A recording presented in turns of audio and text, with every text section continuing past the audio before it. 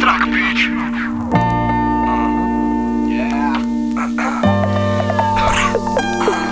Complicato quando scrivo, è la prima cosa che dico. Sono io che complico le cose come vivo. La socialità per sepolti del mio infinito, ceduto all'avidità per il sorriso di ogni amico. Eppure se sto zitto c'è chi mi ha capito, perché sa che do valore al mondo dentro ogni individuo.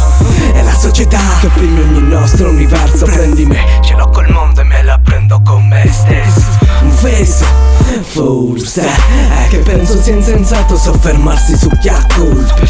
Recidivo, soffrirò altre 1000 volte, che ogni volta che apro gli occhi vorrei chiudere certe bocche. Lo scrivo per me l'animo che sfonda porte.